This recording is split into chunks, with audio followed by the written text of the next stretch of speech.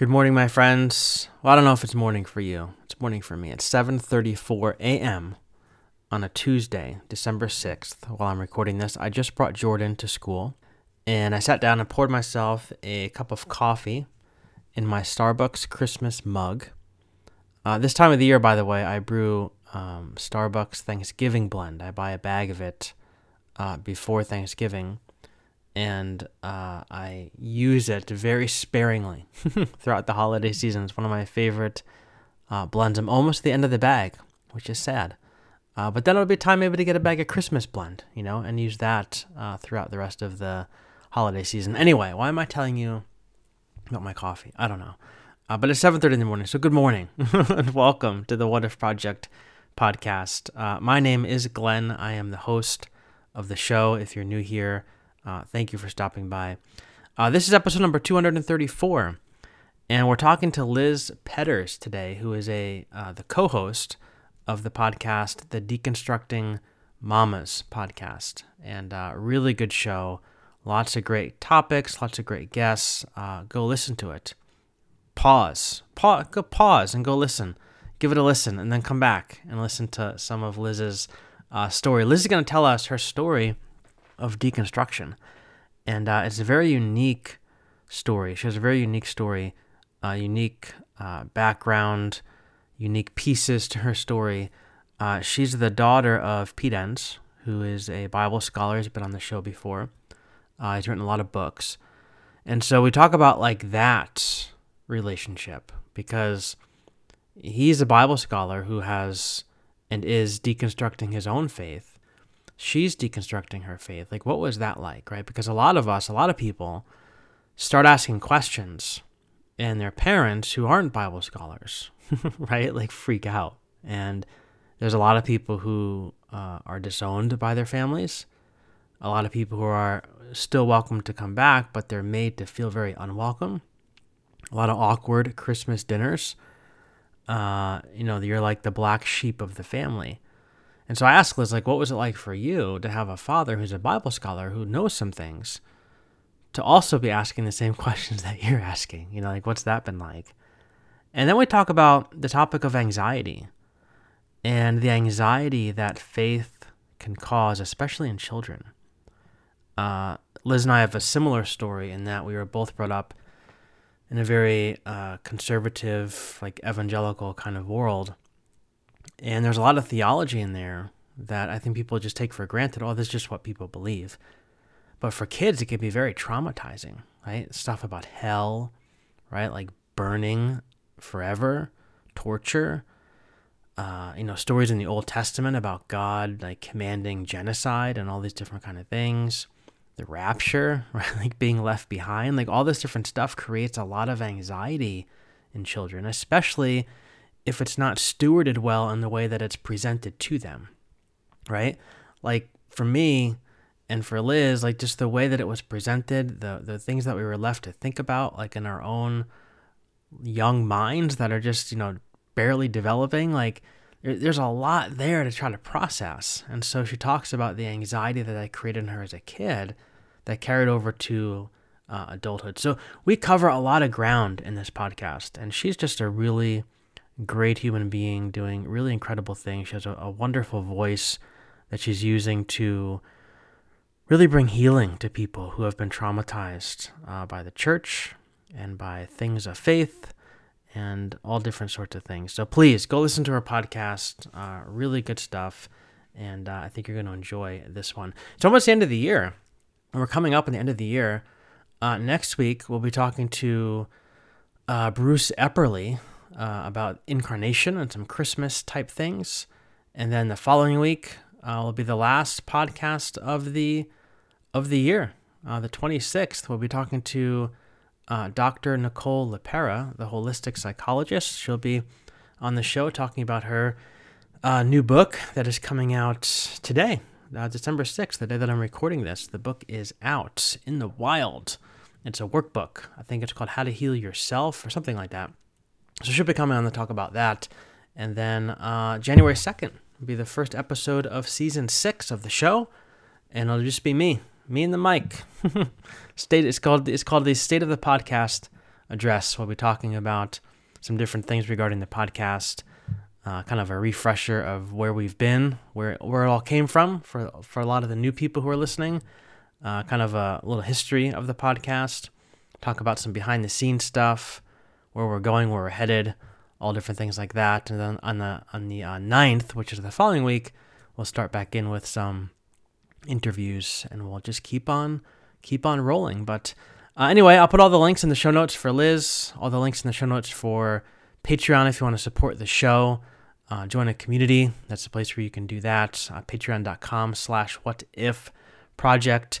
Link to my book, Rethinking Everything, the story of my spiritual journey from black and white fundamentalist thinking to a great wide world of color that we're in these days. So all the links are in the show notes. But thanks for stopping by. Thanks for being here. Episode number 234 with Liz Petters. Enjoy. Wake up, get your morning started. Drinking daily coffee, got this money on my mind. Sun ain't always shining, but it's brighter days ahead. Ain't gonna get started, we can do what we wanna. Wake up, get your morning started. Drinking daily coffee, got this money on my mind. Sun ain't always shining, but it's brighter days ahead. Wake up, wake up, wake up. Got myself to see the big picture. You not alone, I'm right there with ya. Trust me, get up. Guess I gotta be more stricter. Keep my head up, getting more slicker. I know, yeah. Gotta move my feet, put into motion. I know that every door I walk up to is bound to open. Wish it all can be so easy, I insert a token. Hit that thing on both sides, if the size is broken. Move on, oven cooking, I be on that slow grind. Anything I put my mind up to, I'm bound to be mine's. Best to get it by my way, follow suit, don't fall the line. Hope you got it, hope you get it, go and check the guidelines, yo. Hey everybody, welcome back to the podcast. Today we are joined by my friend Elizabeth Petters, who is the co-host of the Deconstructed Mamas podcast, all around amazing human being. So Liz, welcome to the show. I'm excited to have this conversation with you. Yeah, thank you so much for having me. I love this tough stuff, so I'm excited to be here. Yeah, so according to your Twitter account, you also go by another name around your house, right? Mr. Skinny Legs, is that true? My daughter has entered this phase where she just wants to insult me. So yes. If I don't let her do something or, whatever, she wants to insult me. And so the other day she called me Mr. Skinny Legs, and I had to go in the other room and laugh because it was just so random and so funny. So she's creatively, verbally abusing me on the daily. That's the best. Yeah. Sometimes I wonder where do they pick this stuff up from? Because my daughter will say something. I'm like, what? Where did you get that from? I have no idea. It's the most random things. It's so funny. It's I'm proud of you because that's a really good dig. But at the same time, you did it to me, and I don't know how I feel about it. It's so true. So funny. So what I want to do today is I want to dig a little bit into your story of deconstruction and reconstruction and all the things, because your story is, I think, really unique for a number of different reasons. And the vulnerability that you bring to your story when you share it with others on your podcast and social media, I think is really outstanding. And so maybe we could just start a little bit with your story. Tell us a little bit about Liz Petters. Take us into your spiritual story. However deep you want to go down the rabbit hole, I'm happy to follow. I'm not scared to go down there, but of where you were and where you are and a little bit of the journey that took you from there to here. Yeah, I love rabbit holes. Yes. So, Esther, my co-host, keeps me on track, usually when we're interviewing other people, but I always end up down some rabbit hole with them. So I'm sure we will go there. So I grew up in a pretty strict evangelical home. Mm-hmm. Most of you probably know my dad, Pete Enns, and he shared a lot about his story and how he's grown. So when I was little, he was still largely in that conservative church and kind of conservative lifestyle. And so as kids, we were raised that way. Mm-hmm.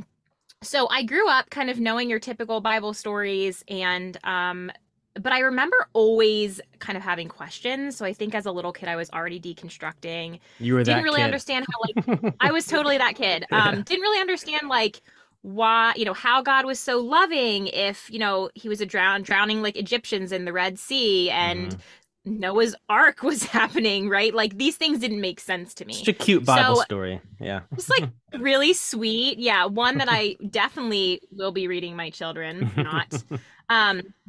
But, so I just always had questions. And looking back, I'm like, gosh, that was really probably anxiety provoking for me as a kid to be questioning some of those things.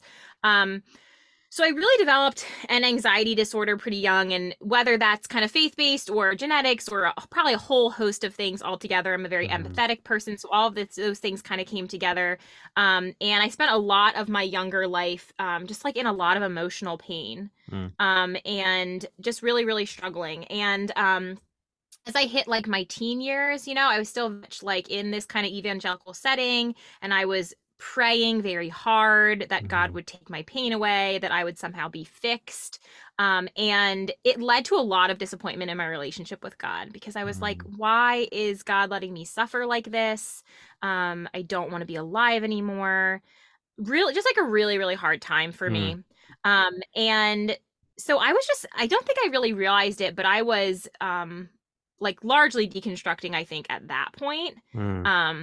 But in my head, I'm thinking like, I don't have enough faith. I'm not praying enough, or I'm not, not hitting the right buttons on the vending machine. I'm not hitting the right button. Yeah, exactly. Like something's not right, because God would save me if I was doing the right things. And so, I think that contributed a lot to anxiety. And so like fast forward, I'm 16, I developed a pretty severe eating disorder, stopped going to school. Just anxiety just took over my life, anxiety and depression. And so my parents ended up sending me to like a wilderness camp, and then to a therapeutic boarding school. And around that time, I started to really realize my faith was important to me, but not a lot of the theologies that I had learned. So I kind of started to unpack this idea that like I believed in God, right, or some divine power, and I liked believing in that, but I no longer was subscribing to the idea of hell as a literal place of torment. I no longer felt like some of the things that I had learned and grown up with made sense for the God that I was experiencing. And so that really kind of started this journey of deconstructing. I went to a small Christian college.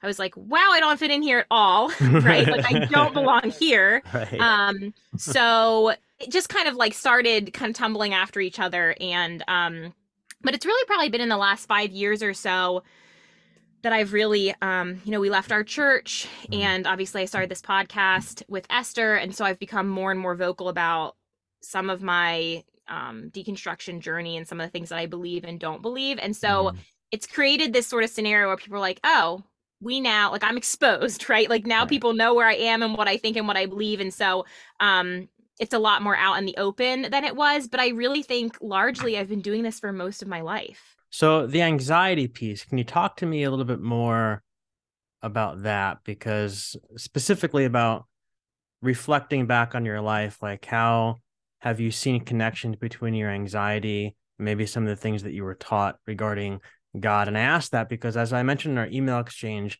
I don't think people who didn't grow up in an evangelical, more fundamentalist setting grasp how traumatizing some of the things that kids are told about God, that adults just think, wow, it's just the way that it is. I mean, it is what it is. But you talk about like Noah's Ark, right? And about all these people drowning. You talk about hell and people burning forever. Like that's traumatizing things for kids. So like what did that anxiety look like for you as a kid as you look back on it? And how did it kind of carry its way into adulthood? Yeah. It's interesting because I actually just in the last couple of years have really started to realize the connection between my faith and my anxieties and my faith and just kind of who I am as a person. One of the main things I think that's contributed to my anxiety is this kind of idea of dying to self and not knowing yourself at all, because you are not important, right? Like the only thing that's important is God and loving other people, and you sacrifice yourself on that altar forever and ever and ever. And so now, right, at 32, I have 2 kids, and I'm like, I don't know how to love myself or take care of myself, or if I'm even worthy of those things, right? And that's so detrimental. Because even with things just as small as like fueling my body, right? Resting my body, all of those things, I don't know how to do them really. And, it might sound extreme to kind of like put that all on my faith journey, but so much of it is because my entire life I was just taught that I was a sinner, right? Like I did not know what I needed and what I wanted. Most desires that I had were evil, right? Yep. And so there's this lack of connection with self. And that has been huge for me. That's probably like the number one main thing that has that I've carried from my faith that's been really, really harmful. Yeah. And you know, there's obviously there's kind of the more obvious things like hell, right? Mm-hmm. Like how traumatizing is that to grow up constantly wondering if you're going to end up burning forever in with some evil guy with horns, you know? And as a kid, right, like some of you guys might know, it's kind of saying the prayer every night before bed because you're afraid that you didn't say it right, and you got to say it right so that you don't end up in hell. Yep. And you have to save your friends, right? Like what a lot of pressure on like an 8-year-old to go to school and witness to her friends because she doesn't want her friends to end up in hell. Yep. Like she wants them to end up in heaven with her. And so it's just a lot. There was a lot of pressure there, and a lot of fear. Yeah. A lot of fear. And like you said, there's Bible stories that kind of corroborate those fears. You know, Abraham and Isaac, you know, where Abraham's like sacrificing Isaac on this altar, you know, and as a kid, you're like, okay, so if my parents follow God enough, Right. they could kill me, right? Yeah. Or as, you know, as an older person myself saying like, okay, well, if I love God enough, I'd be willing to do anything for him, Yep. even if Yep. it's hurting someone I like. That is so messed up. Yeah. So I mean, I could really forever, I think, in terms of how these little things have affected me. But the main thing that I'm learning is this sort of idea of dying to self and not knowing myself has been incredibly detrimental. And as I've gone on this journey of finding myself, I feel like I've found God, and I'm realizing that like God is like within me, right? This like all loving being is like within me. And so when I seek myself, it kind of comes full circle, and I find myself more grounded. And you know, but I didn't know that. Yeah. I mean, there's so many things to talk about in terms of like traumatizing things growing up with church and God and school. Like I went to a private Christian school. And so we had in 6th grade, I was like 11, we did a whole segment. I'll never forget, it was like 3 or 4 months on the book of Revelation. And first of all, I mean, and it was like, it's presented like as a Left Behind kind of scenario. So like this is the mentality that the teacher was coming at it from. I never forget, we watched this movie from, I think it was made like in the 70s. It was called, I don't remember what it was called, but the song in it was You've Been Left Behind. And it was like this whole thing about like how, like a wife wakes up and her husband's gone. You've been left behind. Like you wish you had more time. You wish you could go back. And like, I remember literally waking up in the middle of the night having nightmares, but I was afraid to tell my parents because I was afraid that, well, maybe my parents aren't saved. And if they know that I'm upset, they'll just tell me they are, and it won't be true. And so then they're going to end up in hell, or Jesus is going to come back and he's going to take me, but not them. So I have to try to figure out how can I like magically go around the system to try to figure out if they're saved or not. Like these are the things going in my head, like while I'm lying in bed as an 11-year-old. And then I grew up I felt like I had like real attachment issues. Like I'm always afraid that like people are going to leave me, like I'm going to be left by myself. And like, I feel like with all the work I've done, I feel like a lot of it goes back to those moments of really being told and made to be afraid that like, if I don't get these people saved, I'm going to spend eternity without them. And somehow I'm going to be happy about it because I'm going to go to heaven, and heaven's this great place where everybody's smiling. And I guess it's not going to bother me that much. It's all so confusing, right? Yeah, it's so confusing. And I think too, like my daughter she's 5, so she's really asking a lot of questions right now about things. And we've chosen not to read the Bible to our kids, and we don't really talk about Bible stories. That's just kind of like what we've we just don't feel like the Bible is age appropriate. So we have not done that. But my daughter asks a lot of questions about God because we do talk about God, and we do talk about Jesus because I still identify very much as Christian. We have a nativity. My daughter's obsessed with baby Jesus. She carries him around, whatever. So she asks these questions. She asked these questions, and I, if I would say to my daughter, she asked me the other day, when I go to heaven, will you be there with me? Right? She asks me, and I cannot imagine saying to her, well, we both have to say the prayer, and we both have to ask Jesus in our heart, or we're not going to be. I'm like, what the? Like, no way. I'm saying to her, like, absolutely. Like, I believe that we will be together forever. What does that mean? I have no idea. Like, what is, you know what I mean? Does that mean that we're matter in a different dimension? Does that mean, like, I don't know what heaven is, right? Yeah. But I believe that. And so that's what I share with her. And I just can't imagine giving her an answer, an adult answer, you know what I mean, to such a big question. But that is what you and I and others like us were getting as children, these huge adult answers that were terrifying. Yeah. Yeah. I mean, we're having the similar kind of conversations with our daughter because she'll ask some questions like about heaven, and she'll ask about like where is heaven and things like that. And I've been going like the route of how Jesus says in the Gospels. I forget which gospel it is, but he says like heaven is all around you. Then there's that line in the Gospel of Thomas that heaven is within you. And so I've been telling her, I said, I was like, I don't know where heaven is. I don't know what it is. I said, but I believe that it's all around us and it's within us. And I said, like, we lost her great grandma a couple years ago. We've lost some of our pets and things like that over the years. So we talk about, she's like, well, if heaven's all around me, within me, does that mean that like great grandma is within me? And I said, I think so. I think there's a part of great grandma that lives within you. I said, I think there's a part of great grandma that's all around you. And I think that it's like those kind of things I think are so comforting to a child. And like you said, like, I can't imagine saying to her, yeah, I don't know, like it depends if great grandma said the prayer, that kind of thing. Like it's just so, right. But like, that was so normal to me growing up that's what we were told. And I'm just realizing how difficult it is. So to your point, I mean, talking to kids about this stuff, I think is super important. I think it's important to think through it. Yeah. Well, I love how you said, I think and I believe, right? Yeah. Like even just putting that preface on something, like I say that, like, this is what I believe, Lila, right? Or like, what do you think about this? Like, this is what I believe, but what do you think about heaven? Is so important because, as a child, being able to think things through for yourself and not have things just kind of dumped on you is just really, really super important. It's hard because, I mean, coming from the world we came from, it was like a world of answers. And so now I find myself having to check myself because like she'll ask me a question and I'm like, crap, like, what am I going to say? Like, how am I going to answer this? Like, I'm thinking about my theology books. I'm thinking about this and that.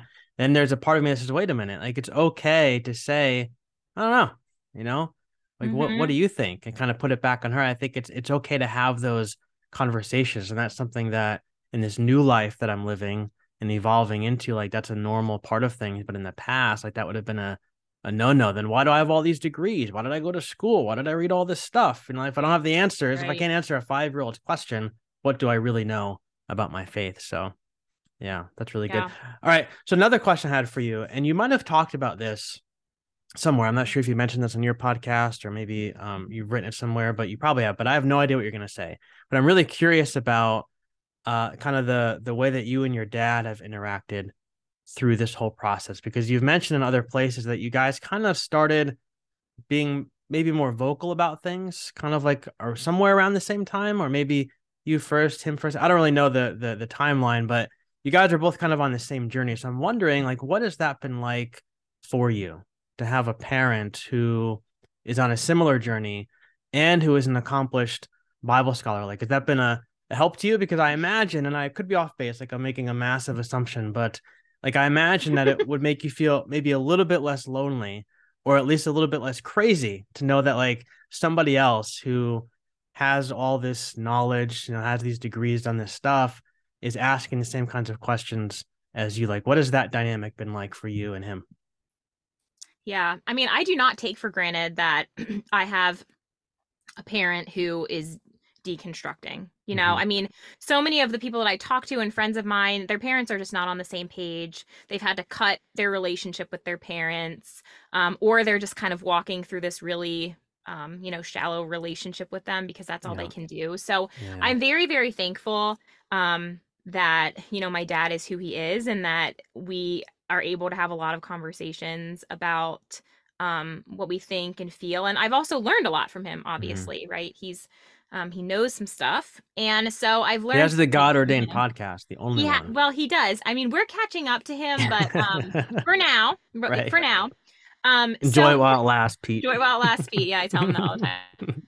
So, I mean, I am really thankful. It's been interesting because I think the biggest thing has been like, my dad, obviously growing up, we were parented in this sort of specific direction, and then watching the way that things have changed for him, or more obviously changed for him, has been really interesting. And part of our journey has, I think, been, I don't want to speak for my dad, but like him being able to kind of realize why he did things the way that he did, and then allow himself to evolve and not kind of shame himself for the ways that he had parented us before, or the things that he had maybe introduced us to, or whatever, which I think is just in a really important like piece of it, because I couldn't really talk openly about some of the pain that I've been in, right, from being a part of like an evangelical church, if my dad wasn't really able to kind of own some of that for himself. And so that's been really important for me. I mean, obviously, I'm an open book. I talk about stuff, I don't think I have a filter really.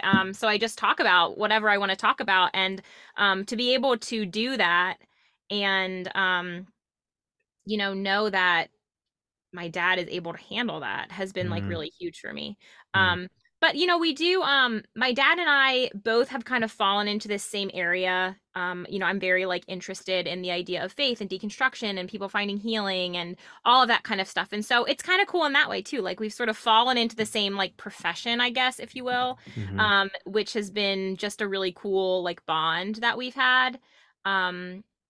So yeah, I don't know if that answered your question, but for sure. And that's the assumption I was making. And I'm also curious, like, what have been some like the bigger topics that you've had discussions with him about? Like, has there been like an instance where it was like neither one of you really knew where to land on a particular issue, where you just kind of like, I don't know, like for instance, hell kind of thing? Like, did you ever have like a conversation about like a major doctrine or theology that you were both kind of hung up on?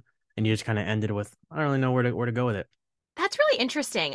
We kind of have these random conversations. I mean, I sometimes will ask my dad specific questions about specific things in the Bible that, I mean, less so now because I have no time for anything. But, when I used to like actually read stuff, I would ask him questions and we'd have some kind of mini discussions about things.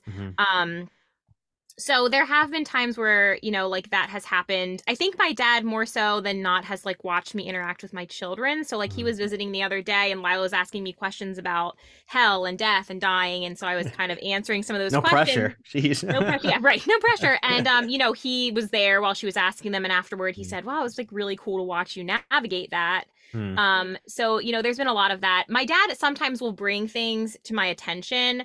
Like at the beach a couple years ago, he had just finished reading some book about quantum physics, and I don't remember which one it was. But we had this whole conversation about like quantum physics, which isn't something that I would necessarily like dive into on my own, because I'm usually like, I'm okay with not knowing some of that stuff, Sure. But my dad loves it and is interested in it. And so like he brought it up and we were talking about it and it was a really good conversation. So I don't know if we talk as much about, like where we fall on certain things really. But we do have conversations often about things. So maybe I need to utilize that more. Maybe we need to talk more about where we fall on things. I feel like I'd have him on speed dial. So funny. So funny. Yeah. I mean, it's interesting though, because having my dad, part of, I think, having my dad be who he is, for myself has been like finding my voice outside of him. Yeah. And, realizing that like I respect my dad so much and there's a lot of things that I go to my dad for, not just theology stuff, but like fixing my toilet and like a lot of things I go to my dad for. Right. But then who am I outside of that? What is my value to the deconstructing world and the faith world and being able to find that? So there's a lot of things that I rely on my dad on, but then there's also a lot of things that I want to do for me, which he really respects. And I love that. So I was writing a chapter, for a book actually about deconstructing hell. And I sent him the manuscript and I said, I want you to read this and I want your overall thoughts, but I don't want you to edit it. Like, that's what I want from you. And he read it and he gave me his thoughts and it was really great. But being able to have like a little bit of separation at the same time has been really big and also like really empowering for me. Because when you grow up with a parent who is very much like in the limelight for, whatever it is, establishing your own spot, especially if you're in that like same kind of profession, has Mm-hmm. been really huge for me. And my dad's Yeah. very supportive, like he wants me to get out there and do my own thing, and which is great. Yeah, that was actually going to be my follow-up question, was going to be about that very thing, about like standing.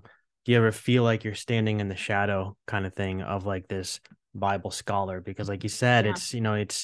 it could be very easy to be known as Pete Enns' daughter, when in Yeah. reality you're Liz Petters and you're Right. somebody who's doing similar work, but I think it's in a much you're in the same arena, but you're playing like in a different area. Like you're doing Right. the same kind of thing, but you're bringing your own voice to it and stuff like that. So I've noticed just in watching you on social media and things like that, that your voice is very different than your father. So I was going to ask you, maybe you can even go a little bit deeper into it. Like, what Yeah. has it been like for you how have you developed that voice? Because there's a lot of people who are listening who are trying to find their voice and trying to utilize their voice in social media and things like that. So what does that process look like for you from the point where you're like, I think I'm going to do this podcast, to kind of where you are now, where you're talking about things, you're putting things out there, putting ideas out there, that kind of stuff?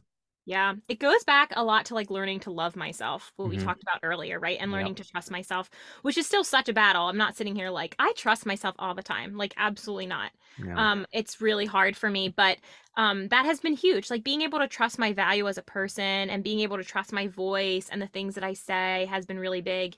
Um, but I think noticing the differences between my dad and I, like you Mm-hmm. said, I'm very empathetic. I'm very like kind and caring. Not that my dad is not kind and Your caring, but dad's just like mean. but he's horrible. But I'm like very, very like emotional, right? Mm-hmm. That's Sure. kind of like part of my thing. Mm-hmm. So something that is so important to me is people finding like love and healing in this like new idea of God. Mm-hmm. And my dad wants that too, but he's way more on like the academic side of Yeah. things, right? And so Yeah. we are very different. And I think for me, leaning into that, like leaning into who I am and what I want people to know has been like really really big for me, and also just being really vulnerable. Like people just Mm-hmm. want to know the things, like they just Yep. really do, and Yep. they can pick out if you're just like putting things out there just to put things out there, and if you're being like really vulnerable or not. And so I try to be vulnerable. I mean, I don't really utilize like algorithms and like I just don't like that's great and wonderful. And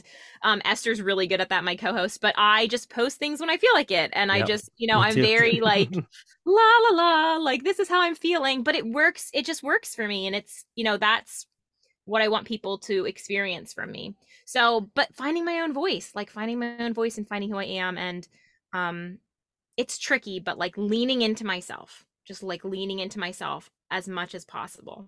Yeah. I think that's huge. I mean, I think just looking back on my own story, like it's, my voice was always insignificant. There's Mhm. always there was always this encouragement to find your voice, but you could only use it within certain boundaries and certain confines. And once you kind of push those boundaries and explored outside of those areas, it was time to shut your voice down. And so that was kind of where was trying to I was in this world where like I didn't want to use my voice too much, because then it's gonna like overpower God's voice, and you're gonna be focused too much on you and what you think and what you want and things like that. But it took a while. Like it took a lot of, I feel like, soul work to kind of dig into myself and find that voice of like my inner child, so to speak, and call him out and say like it's okay to come out here and play, and it's okay to come out here and express your thoughts. Like your thoughts matter, your voice matters. And I think that the more I did that work, the more comfortable I became in doing some of the things that I do as Yeah. well. So it seems like we're on a similar wavelength. But on that note, like, what are your thoughts? One of the things I like to ask people who are deconstructing and rethinking things are, what are your thoughts about like the two big things, Jesus and the Bible? So you talked about Jesus already, how Jesus is still like a part of your life, and just looks kind of differently than it used to look in the past. But kind of more specifically, like, how does Jesus play into your day-to-day life these days? Like, do you pray to Jesus on a regular basis? Do you talk with Jesus on a regular basis? Like, how has your shift in theology shifted your relationship with him, if it's shifted at all? Yeah. It's interesting. So Jesus and the idea of Jesus Yeah. kind of saved my faith, right? Not that Mhm. not that I had to stay in my faith, right? I want to make that clear because people Yeah. don't. And I think that sometimes is the most healing journey for some people. But that's kind of what kept me here. I love the idea of Jesus, like, and this idea of who he was as like a historical figure and some of the things that we know about this historical figure. Yeah. And so a lot of like the way that I feel like I interact with Jesus is just sort of taking these like human characteristics, right? That we read about, and trying to apply that to my own life, which I just think is so, so powerful. And God to me feels like a little bit more foreign. Like you're sort of like, yeah, this sort of divine being, like it's kind of weird, right? When you think about it, but Jesus is tangible. I'm like, Jesus, this is somebody who like lived and breathed. And Yeah. you know what I mean? These are the things that Jesus did, which is really helpful for me. So I don't know if I would say that I pray sort of in like your typical way. It's a lot of like begging and pleading with the air, right? For like peace, you know what I mean? Or strength, or like those types of things. So it's kind of this like frantic, like help, like a lot of times, which to me has also been really healing, right? Just saying like, okay, I need you, I need you, I need you. I'm not expecting anything, but just give me some sort of something, some sort of peace, some sort of whatever. But it's interesting when you go from a like theology, right, that Jesus sort of like the center of everything, Jesus died for our sins and all of these things. I have a lot of unanswered questions about Jesus that I'm fine with. I'm just kind of like leaving in the background. But what I do know about Jesus, what I have learned about Jesus, right, is that these characteristics that he had were very human and also like very, very honorable and admirable. And that Jesus was persecuted by the church, right? And there's a piece of that I think can be a really powerful learning tool as well, right? Like Jesus was persecuted and killed, and it doesn't necessarily have to be to save me from hell, right? Like there can still be sort of this like hope in Jesus because of the way that he lived and died. And it can still be really powerful, because I feel like one of the top questions that I get about Jesus and about hell is this idea of like, well, then who needs Jesus then if there's no hell? Yep. Like who needs Jesus? What's the point, right? I'm like, well, I do. Right. Like I sure do, right? And I think when you kind of switch the way that you're thinking about things, anything can make sense, right? So the way that I've shifted some of my thinking patterns has made Jesus more tangible and a little bit more like gentle. Like you kind of see Jesus as sort of this like just this like guy that was just like doing his best, you know what I mean? And really valued like his own emotional health, right? Just as much as he valued like the healing and safety of others. And spent time in meditation and spent time like pushing back against some of the things of like the cultures of that day that were not okay, right? Like just these really like tangible things that we can all be doing, which is just like this really wonderful example. So I think more often than not, I'm like, what would Jesus do? Like, those bracelets that we had, like, right? Really, like, what would he do, right? But like literally, what would Jesus do, right? Like, and what would Jesus care about? Would Jesus care about purity culture? No. No. Like, why are we wasting our time on that? You know what I mean? Like, just there's things that I feel like, so yeah, I don't know. That's kind of a long question, but being okay with not having answers about everything is like huge for me, because there's a lot of stuff that I don't know and I'm never going to know, and I don't need to argue about it on Facebook with people I don't know. So you mean you don't like to do that? That's not... No. I don't love it. I don't love it. But I love though that you're making, it's like making Jesus more human, because I think you could probably speak for yourself on this, but for me it was like growing up, Jesus was God. He was human, of course, but he was God, and he came like to show us all the things that we're not, like when you look at Jesus, you see all the ways you don't measure up, and therefore, all the places you're falling short and all the things you have to repent of. And Jesus was just like this unattainable figure that I could never, ever, ever like measure up to. But the way you just described it, it's almost like putting Jesus on the same playing field as myself. Like you said, like he was a guy doing the best that he could. And the way that I've been trying to talk to Jordan, our daughter, about it, because we try to talk to her about Jesus and stuff too, even though we don't really talk to her about the Bible, is that like everybody was created in the image of God. Like we were all created good and perfect and these wonderful little divine beings, but we go through life and we pick up baggage and we make mistakes and we forget who we are. We respond out of hatred instead of love, and we respond out of bitterness instead of forgiveness. And God kind of send Jesus to remind us, of who we really are. So when we look at Jesus, we're like, oh yeah, like that's who I am, and it kind of encourages us or pushes us, to be more like him. And I think that like when you look at him, if you put that humanity back on Jesus, I think that changes the whole game. Totally. Yeah. All right. So what about the Bible? Let's talk about the Bible for a second, because the Bible is, I don't know, like there's some people who deconstruct and start asking questions and they just throw the whole Bible away. Like, I can't read this anymore. And I did that for a while. For like 6 months, I didn't read the Bible because I was like, I can't pick this thing up and read it in any other way than the way that I was taught to read it. Like, it's just too much for me. And so I put it away. And some people put it away, they never go back to it. Some people continue to read it every day, like have their own devotions kind of thing, but look at it through like a different light. Like, where does the Bible fit into your life on a regular basis? I know you said you don't talk to your kids about it. Do you still talk about it to yourself? Yeah, I'm pretty out on the Bible right now. I love the idea of the Bible. I do. I really love it. I don't know, you've probably read Inspired by Rachel Held Evans. Yeah. Great book, like really speaks to me, right? So I love this idea of the Bible. And I actually am like working on some children's books about the Bible. Oh, cool. So I do love the idea of it. Reading it for myself in the ways that I used to read the Bible is incredibly triggering for me. I mean, I remember like being probably like 15 years old on my bed, like ripping through the Bible, trying to find verses that were going to tell me that I was going to be okay. And I still have my Bible that I had like from the, during that time. And it's sad. It's very sad for me. So reading the Bible myself I'm not ready for that. So I have a study Bible, I have a Bible, I have them like they're on my shelf. They're kind of hanging out there, they're like, hey, you can open me if you want, or you don't have to. So I would love to get to a place where I can read the Bible again, because I just really think it's just this beautiful, amazing,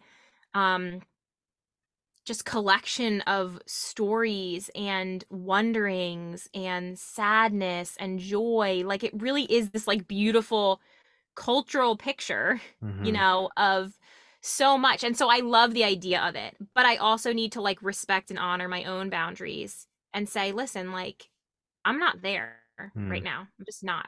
So that's kind of where I am on the Bible.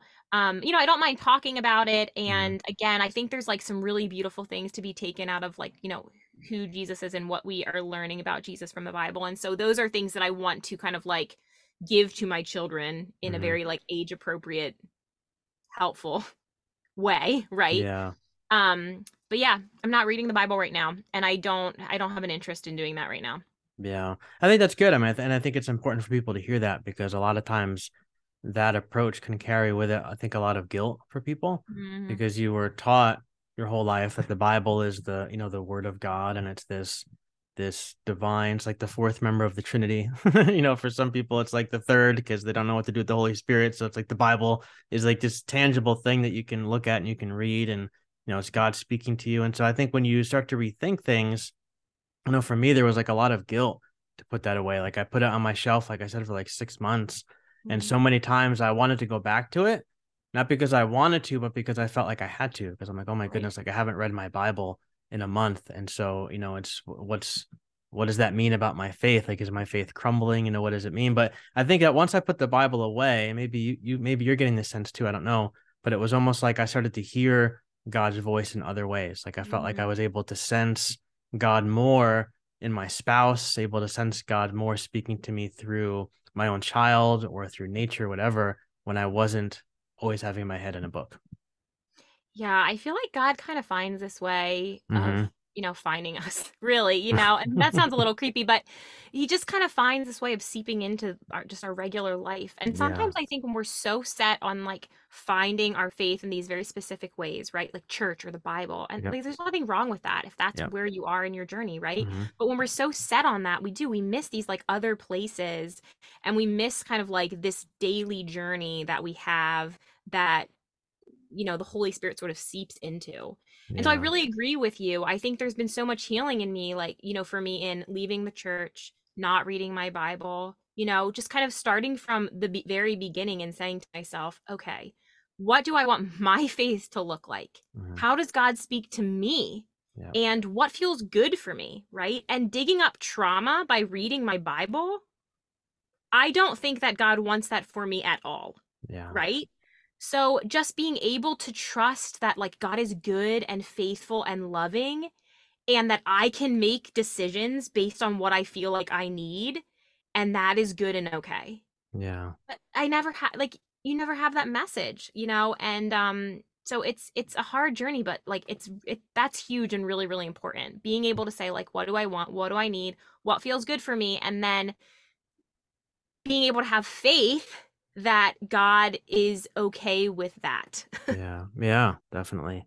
So last question for you. What's one of the bigger things that was hard for you to rethink? Like, was there a particular topic, a particular doctrine, a particular theology, a particular thing that, like, you wrestled with maybe more than any of the others? And then what were some resources that helped you? And I asked that because there's a lot of people who reach out to me who said, like, I'm really hung up on this, I'm really hung up on that. Like, I feel like I need to have an answer for, what to do with this particular topic. And so I'm wondering if you could just share, like, a piece of what that has looked like for you in hopes that it would help somebody who's listening.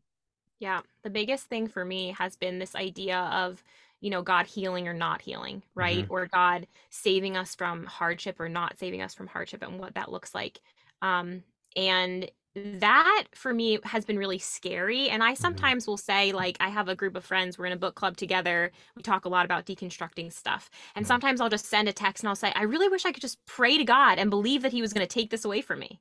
Because there was, for so long, there was that sort of right? illusion of control, right? Where you were like, well, I'll pray and God will take it away from me if he feels like he should. And there's just the illusion of control.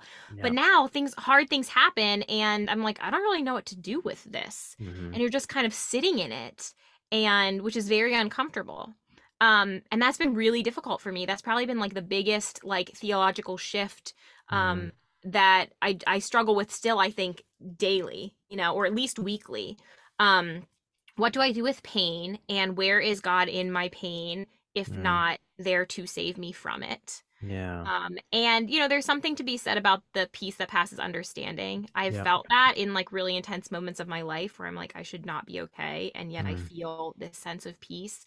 But coming to terms with the fact that, like, we are going to suffer in life and God isn't going to save us from suffering sucks. Like, it really sucks, like, wow, we could really struggle our entire lives with certain things, and have moments where someone shows up with coffee, or there's, like, these sort of glimpses and beautiful moments where I feel God's presence, but it's not like this guy riding in on, like, a white horse to, like, slay the enemies. Like, that's just not what it looks like. But that was the story that I got. One of the books that was hugely helpful for me was God Can't by Thomas Oord. Because just he offers kind of this, like, other perspective of, like, okay, like, what if God really, like, maybe can't do some of the things that we thought he could, and not because he's not powerful, but because he is, like, so you gotta read it. You gotta read it. But it was very helpful for me because I only knew one perspective, and so I just wasn't really able to make sense of how it could be any other way. And so just having that to lean into was helpful. But that's definitely been the biggest one for me. And if I'm hearing you correctly, you're saying that, and correct me if I'm wrong, but you're saying that you, like, this is an ongoing thing. It's not like something that you dug into one night and you figured it out after you read a book. Like, it's an ongoing process, and sometimes you need to learn to sit in the discomfort of it and get to a point where you almost, like, I think, befriend the discomfort. Like, it just becomes part of your experience as you're thinking through these things. Is that correct? Yeah. And I think it's something that I'm going to do. I mean, this is my entire life, I think, right? Like, my entire life, you're going to have these scenarios that pop up that you're like, I don't know, like, how to do this. And I don't know if I'm going to survive this, right? Like, so we're going to have these our entire life. So, kind of one day I was like, all right, well, I better like start getting used to navigating this because this is life, right? Yeah. And there's something really empowering about that, I think. No one wants to suffer, but there's something really empowering about saying, okay, we're going to suffer. That's what happens in life, right? And there's no way to avoid suffering. No one's been able to do it as of yet that I know of. So how do we navigate it? And what do we do with it? But I mean, I think I battle it often, I really do. And I think for people who have mental health struggles, especially, you really want an answer and you really want a fix, right? And so it can be hard to realize that might not be true, and I mean, people for any kind of chronic health issues or any any kind of pain that you're in, it's like you just want an answer, you want something to be fixed. And I think I know for me, like there's part of me that misses that initial kind of gut reaction to go right to prayer, because I'm going to go to my knees and I'm going to pray this out, and I'm going to storm the gates of heaven with my prayers, and I'm going to keep on pounding on those gates, and eventually, the gate will open and things will get better. And like, I remember when like when I started to like shift my thinking, that I'm like, well, now what do I do? Like, if that's not my first reaction, like if I'm really going to believe that, I don't know if God can do those kind of things. And like, now what do I do? And there was that, like, I really missed that comfort, but at the same time, to your point, there was a part of the discomfort that almost felt comforting, because it felt like, well, this is humanity, this is life, right? And like, we're all in this together, like we're all experiencing the same thing. And maybe instead of God, storming in to make it all better, maybe God's just sitting here with me in my pain, and I'm not alone. And there's something comforting about that. Yeah, I've shifted the way that I pray, I think, when I pray, if we're calling it that. And it's a lot more like, help me do this, instead of like, do this for me. It's a lot of like, hey, I'm really struggling. Like, I need some sort of like direction. You know what I mean? Like, and I don't know what that means, right? Like, I mean, there's a lot of scientific research out there, that talks a lot about like energy shifts and right, like there might be something to good vibes, and like how we're kind of transferring energy to each other. But I do a lot of like just praying for shift in brain neurons, basically. And like I have a friend who just had surgery yesterday and is just like in a lot of pain, and praying like peace over her, right? And sometimes I just breathe for other people. I just sit in my bed and I just breathe in and out in the direction of someone's being, right? So there's sort of like little like meditative tools that I do that in many ways is prayer, right? It just looks so different from how it used to be. And I don't know if it changes anything, but I know that it gives me a sense of connection to God and myself and other people, and that can't be wrong. Yeah. So. Amen to that. Amen to that. Well, hey, we're just about out of time, but this has been a lot of fun. Thank you for taking the time to join me. Thank you for your work, and thanks for everything you do. Yeah, thanks for having me. Love it. It's been really fun. And real quick, where I'll put your link to your podcast in the show notes, but where can people go online to interact with you and anything that you're putting out there? Yeah, I'm on Instagram, Liz Enns Petters, the Deconstructed Mama, and on Facebook as the same. My website is elizabethpetters.com. But yeah, I'm mostly on Facebook and Instagram. It's where I can quickly post my thoughts and feelings while my kids are hanging all over me. So you can find me there. On the go, like, quick, let me get this idea out. Yeah. Exactly. Awesome. I'll put the links in the show notes, and maybe we'll do it again sometime. Yeah, love it. Thanks. Thanks, Liz. I've been busy searching for you, yeah. Trying to figure out if it's true. Don't think that I've been played by a fool, yeah. Just mind don't buy, don't play by the rules. I'm gonna make sure that I play my cards right. Intuition gave me signs that everything is alright. Alright. Contemplating on my moves, I'm in a fight. Under pressure, feel the walls are moving and it's getting tight. Getting tight. The shuffle getting real. I hope it lives on something good. I'm all in for the kill. Sometimes it's getting kinda scary. I'm here for the thrill. Decisions on top of decisions, like I chose a pill. The bottle getting kinda empty. Temptations made his presence in the air is kinda tempting. Shortcuts out the question, but it got on my attention. And I forgot, but did I mention? Looks like I won the game, made my decision. I listen. I've been busy searching for you, yeah. Trying to figure out if it's true. Don't think that I've been played by a fool, yeah. Just mind don't play by the rules, no.